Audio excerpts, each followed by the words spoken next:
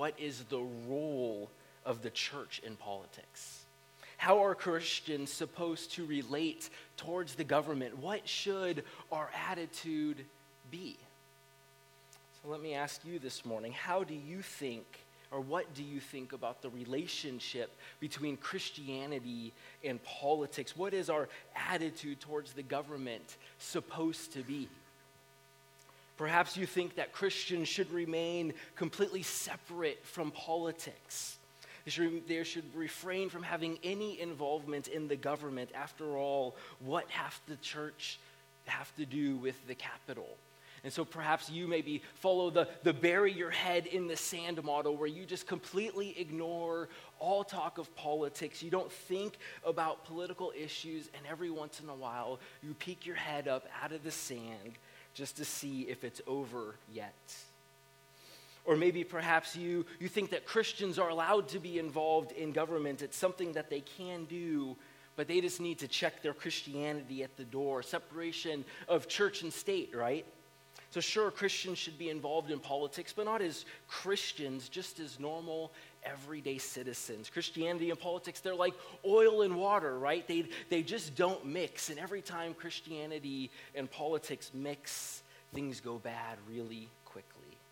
Maybe we should just leave our Christianity in the privacy of our own homes and not force that on others. Maybe that's how you think about Christianity. Or maybe you think that Christians absolutely need to be involved and active in politics and government as they seek to transform their culture. This isn't just something that Christians can do. This is our duty. This is something that God has called us to do. And so perhaps you start or you join a political club on campus. Maybe you walk the precincts for the candidate of your choice. You make phone calls. You donate money, all to get the person that you believe will go to Washington or to Sacramento and do the most good for Christianity and for culture. Well, Christians have certainly interacted towards government in each of these ways and many more throughout history. But what we most need this morning is from God's word to show us, and we need God's word to highlight what our attitude towards government should be. Because while this is certainly a complicated topic in many ways, God's direction for us in this passage is really quite straightforward. As in this passage, Peter here shows us what our attitude toward government should be and why we should have this attitude. So that's what we're going to look at this morning. We're going to look at the what and the why of our attitude, of our approach as Christians to government. And so first, let us consider, what should our attitude towards government be? In this text here, we see that God calls us to gladly submit to human government. God calls us to gladly submit to human government. Look at me at verses 13 and 14. The Apostle Peter writes, "Be subject for the Lord's sake to every human institution, whether it be to the emperor as supreme, or to governors as sent by him to punish those who do evil and to praise those who do good." In the opening words of these passage here, Peter makes it very clear what our attitude towards human government is supposed to be. As sojourners and exiles, our posture in the public square is to be one of glad submission.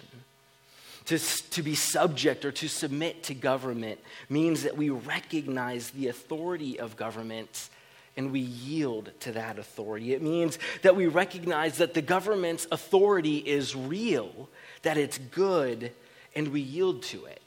And so we obey the laws, we follow the statutes, we pay our taxes, right?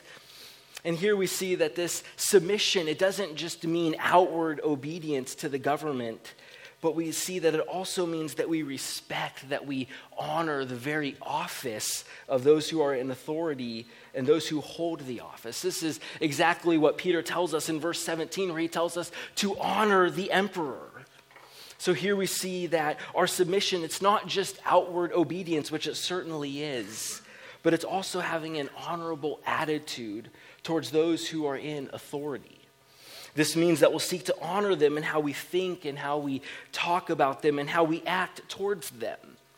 Now, it's very possible at this moment you might be thinking that Peter's just being naive here, right? He was just writing pie in the sky theoretical stuff. I mean, if he only knew the leaders that we'd have to submit to, there is no way that he would call us to submit to them, yet alone command us to do that, right? But if you're tempted to think this way, we just need to keep in mind who Peter's talking about as he writes these verses. You see, we're not entirely sure when this book was written, but it was written either towards the end of Emperor Claudius's reign or the beginning of Nero's reign. And neither of these guys were pillars of Christian morality. They were not even close. In fact, it's Nero who institutes the first state-sponsored persecution of Christians as he brutally tortured them, even using their bodies to light his gardens at night. It's history that tells us that it's Nero himself who would order Peter, the author of this epistle here, to be crucified upside down. As we take a step back and consider who these leaders were, it's just remarkable that it's with these leaders in mind that God calls us to gladly submit and to honor those in government and to honor those in authority. I just think to bring this home for us, if the Roman emperor was to be honored, I just want to ask all of us, what is our excuse for not submitting to and honoring our democratically elected leaders? As I was preparing for this sermon, I was reminded of a lecture by Russell Moore. He's a pastor. He was a professor. He's the dean of the School of Theology at the seminary that I attended. And in this lecture he gave about the role of Christians in government, he told a story about as he would travel around the United States, he found himself constantly having to correct Christians for how they would talk about the president. You see, at this time, we were right in the middle of President Obama's first term. And as Russell Moore would travel the country talking on Christianity and politics, he would often hear people refer to President Barack Obama as Obama. I mean, you could see, they would say it just like that. Obama. You could see them scowling. You could hear the scorn in their voice as they would just dishonor him in the way that they talked about him. And Russell Moore just would very gently and lightly correct their attitude and showing them how Peter in this passage shows us that we are to honor those in authority. You see, more than anyone else, Christians should be among the most respectful and honoring to our leaders and towards those in authority. And rather than seeking to shame or to heap scorn on them, here God is calling us to submit and to honor them. This certainly here doesn't mean that we have to agree with everything that they do or all of the positions or the policies that they hold. But our attitude towards our leaders should be one of honor, especially in the midst of our disagreements. So I just want to ask, how are you doing here?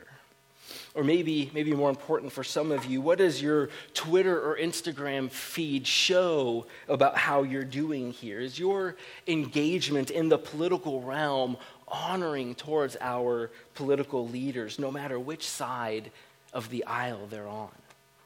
Because the truth is that in this political climate where there's always a reason to be mad, as one commentator I follow put it, honoring those in authority is especially hard.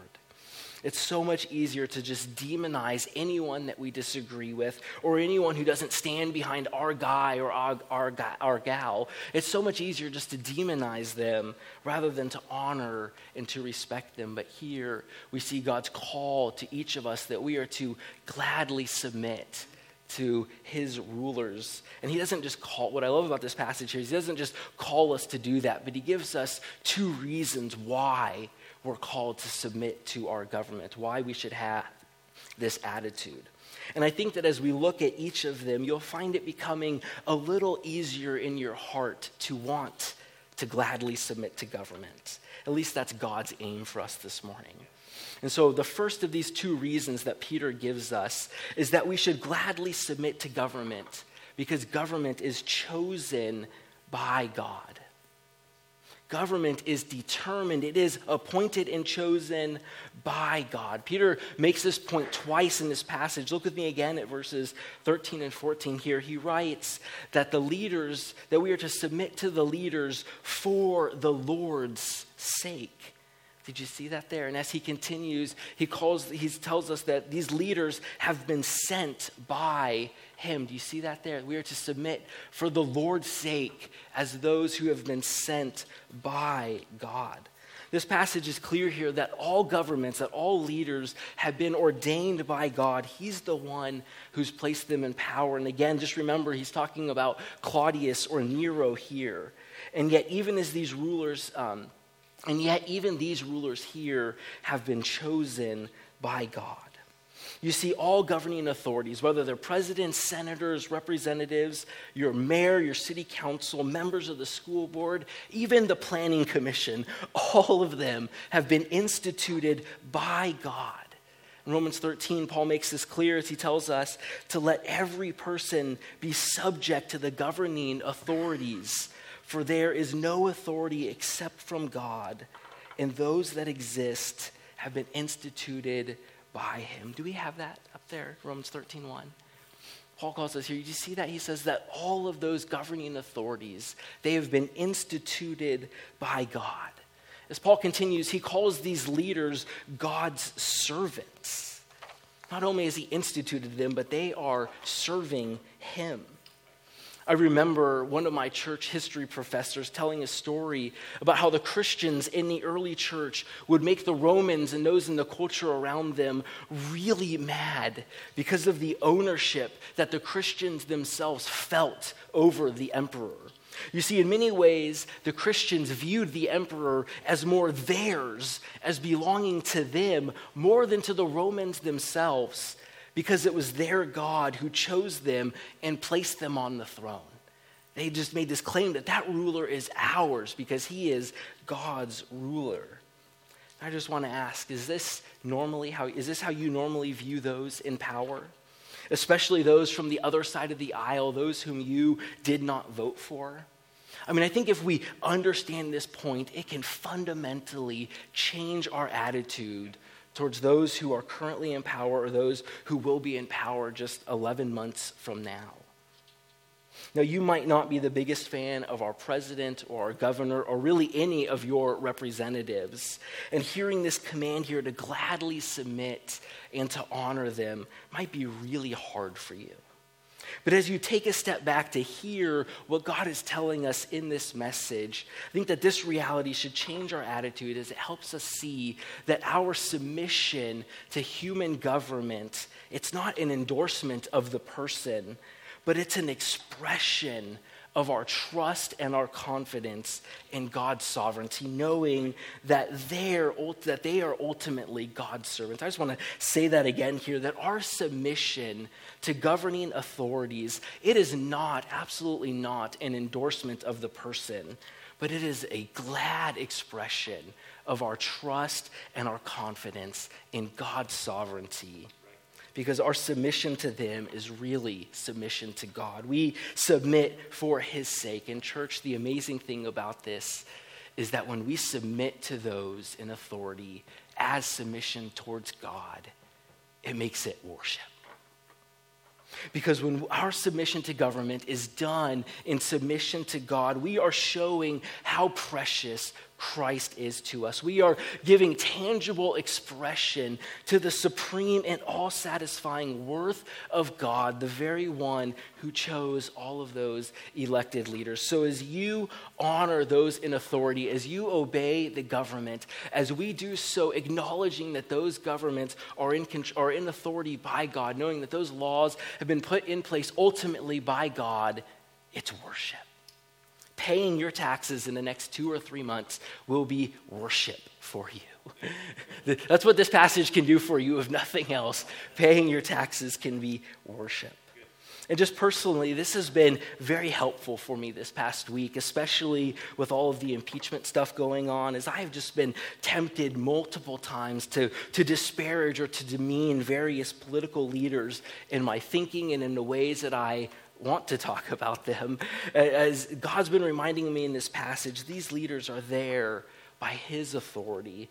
And I've just let that rest on me. I found that it's becoming easier in my heart, although it's certainly very hard at times, to gladly submit to them. Not out of my trust and confidence in who they are, but in God. And so if you can relate with me, if you find it hard to honor any of our leaders, if you're tempted to join the Twitter mob or to speak of God's authorities in a way that wouldn't build them up, in a way that wouldn't give grace to them, ask God to help you believe that all governments have been chosen by him as you respond in obedience, in gladly submitting to them. And just as an aside, I just want to mention that this point here, that all government is ordained by God, should really fill our hearts with peace as we enter into this 2020 election cycle, as it picks up steam. You've got the Iowa caucuses tomorrow. Because no matter how volatile things get, no matter how apocalyptic the rhetoric is, as we are surely going to be told countless times in the coming months, that this is the most important election in our history, or that the future of our country or the republic is at stake come November, that is until 2022 and then 2024. But as we hear these things, I think God would just want us to have supernatural peace in our politically weary souls as we rest in God's wise and sovereignty over our elections. So we submit because government is chosen by God here. And the second reason he gives us is that we gladly submit because government fulfills God's good purposes. Government fulfills God's good purposes. We see this here especially in verse 14. Look at it with me again here. We are told that rulers, those in authority, have been sent by God to punish those who do evil and to praise those who do good. This here is job number one for our government and for those in positions of authority. They are to punish evil and to praise good. You see, government has been given by God. It is God ordained. It's been given the God ordained task here of promoting and maintaining peace, order, and human flourishing in all of our society for all peoples. Jonathan Leeman, in his excellent book that we have recommended and that Dan Arthur is going to be using as he teaches us his class on political church, in this book, How the Nations Rage, he highlights 3 purposes of government. Now, we're not going to look in these in detail this morning. If you want detail, come to the class starting next week. But he says the 3 purposes of government here are to render judgment for justice' sake. Government is to promote justice. It is to build platforms of peace, order, and flourishing. And lastly, government is to set the stage for redemption. And that's exactly what Peter's getting at here in our text, where he tells us that government has been sent by God to punish evil and to praise good. They are to be doing those 3 things. And this is part of the reason why God has called us here to submit to government, because they have a very important job to do. And I think that it's really important for us to keep this in mind, because I'm absolutely convinced, because it's true in my own heart, that part of the reason why we have such a hard time mentally conceiving of the idea of joyfully submitting to government is that we really don't think that it has a purpose. We really don't think that government does anything good. If you're anything like me, you can easily think of all of the inefficiencies in the system, right? Maybe you just conjure up memories from your most recent trip to the DMV, or maybe your most recent interaction with the IRS, and we can just easily conclude that government just messes everything up. That we'd be so much better off if government didn't do anything, if it just kept its hands off of our lives. Donna and I were recently watching a show that I think captured a way that a lot of us can be tempted to think about government. In this episode, there was this student who was interviewing a government employee for a paper she had to write on why government matters. And after spending an afternoon with this government employee, and at their recommendation, as she goes to write her paper, she writes 2 words: it doesn't. You can imagine the surprise of this student's parents, of this student's teachers as they read this paper, "Why does government matter?" to read the two words, "It doesn't." And I think that if we're not careful, you and I can easily slip into this way of thinking, that government just doesn't matter at all. And the problem is, if we find ourselves thinking this way, we're going to have a really hard time obeying God's command, because I don't know about you, but I'm not going to willingly submit to an institution that I don't think matters.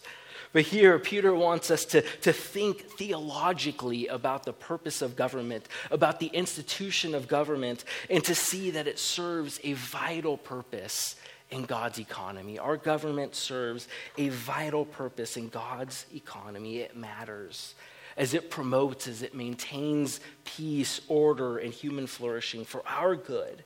And as Jonathan Lehman points out, how the government sets the stage for the church's mission.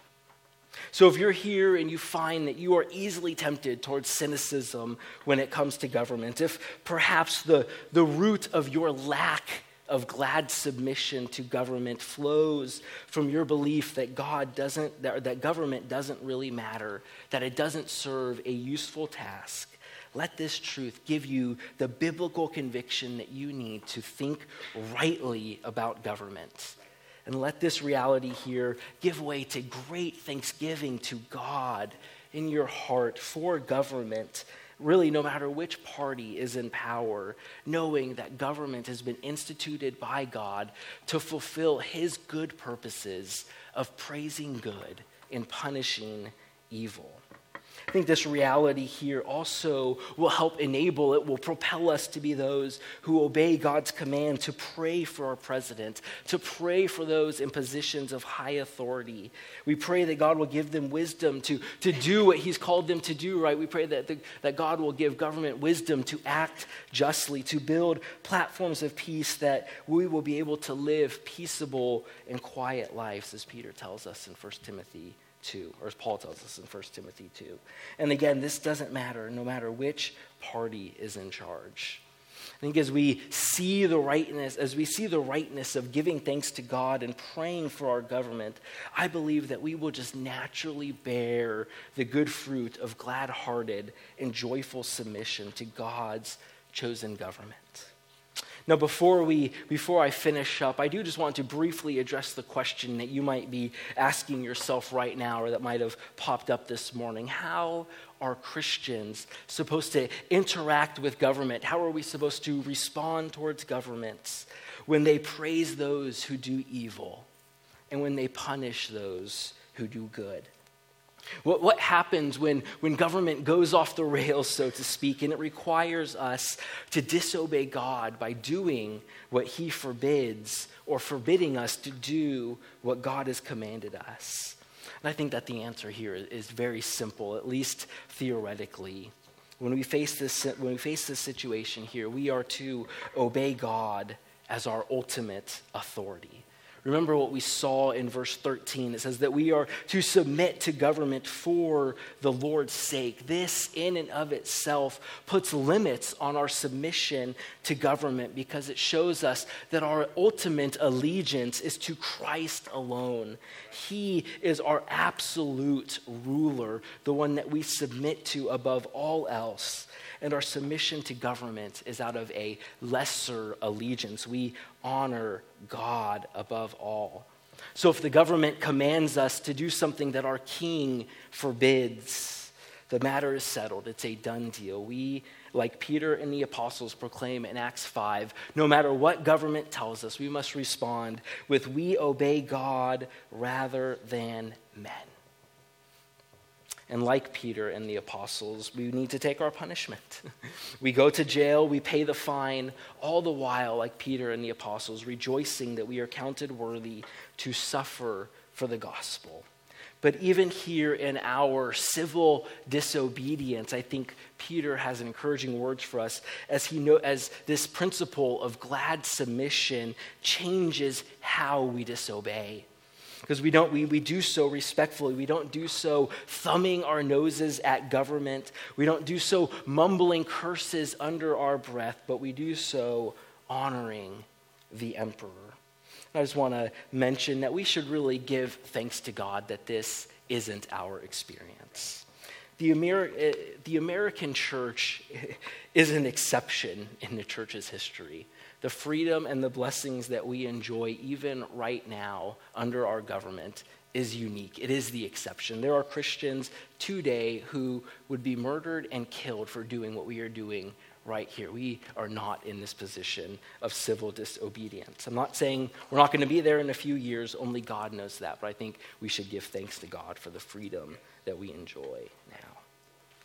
As we close here, I just love how this passage puts our political life in relation to God.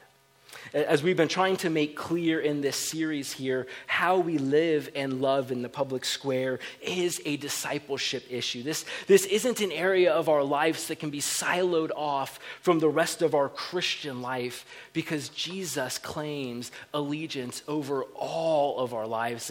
As Abraham Kuyper says, there's no part of God's creation that God doesn't claim as mine. And that is true in each and every one of our lives, especially how we relate to government. And church, take comfort that Jesus leads by example here.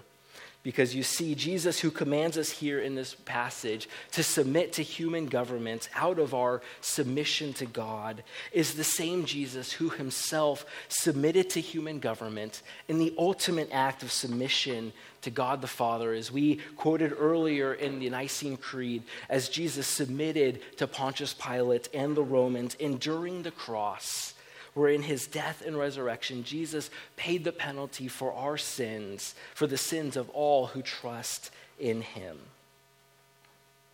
And so through our faith in Jesus, we as Christians have been given the Holy Spirit, who enables us here to gladly submit to government, knowing that it's been chosen by God for his good purposes.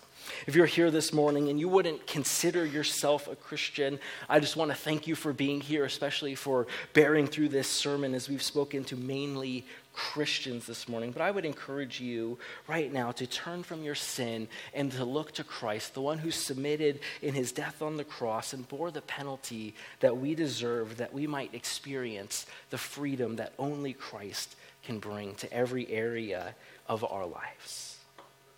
Well, our passage this morning has been about submitting to human government. And as we've seen, it's certainly good and right that we do so, because government is chosen by God and it fulfills his good purposes.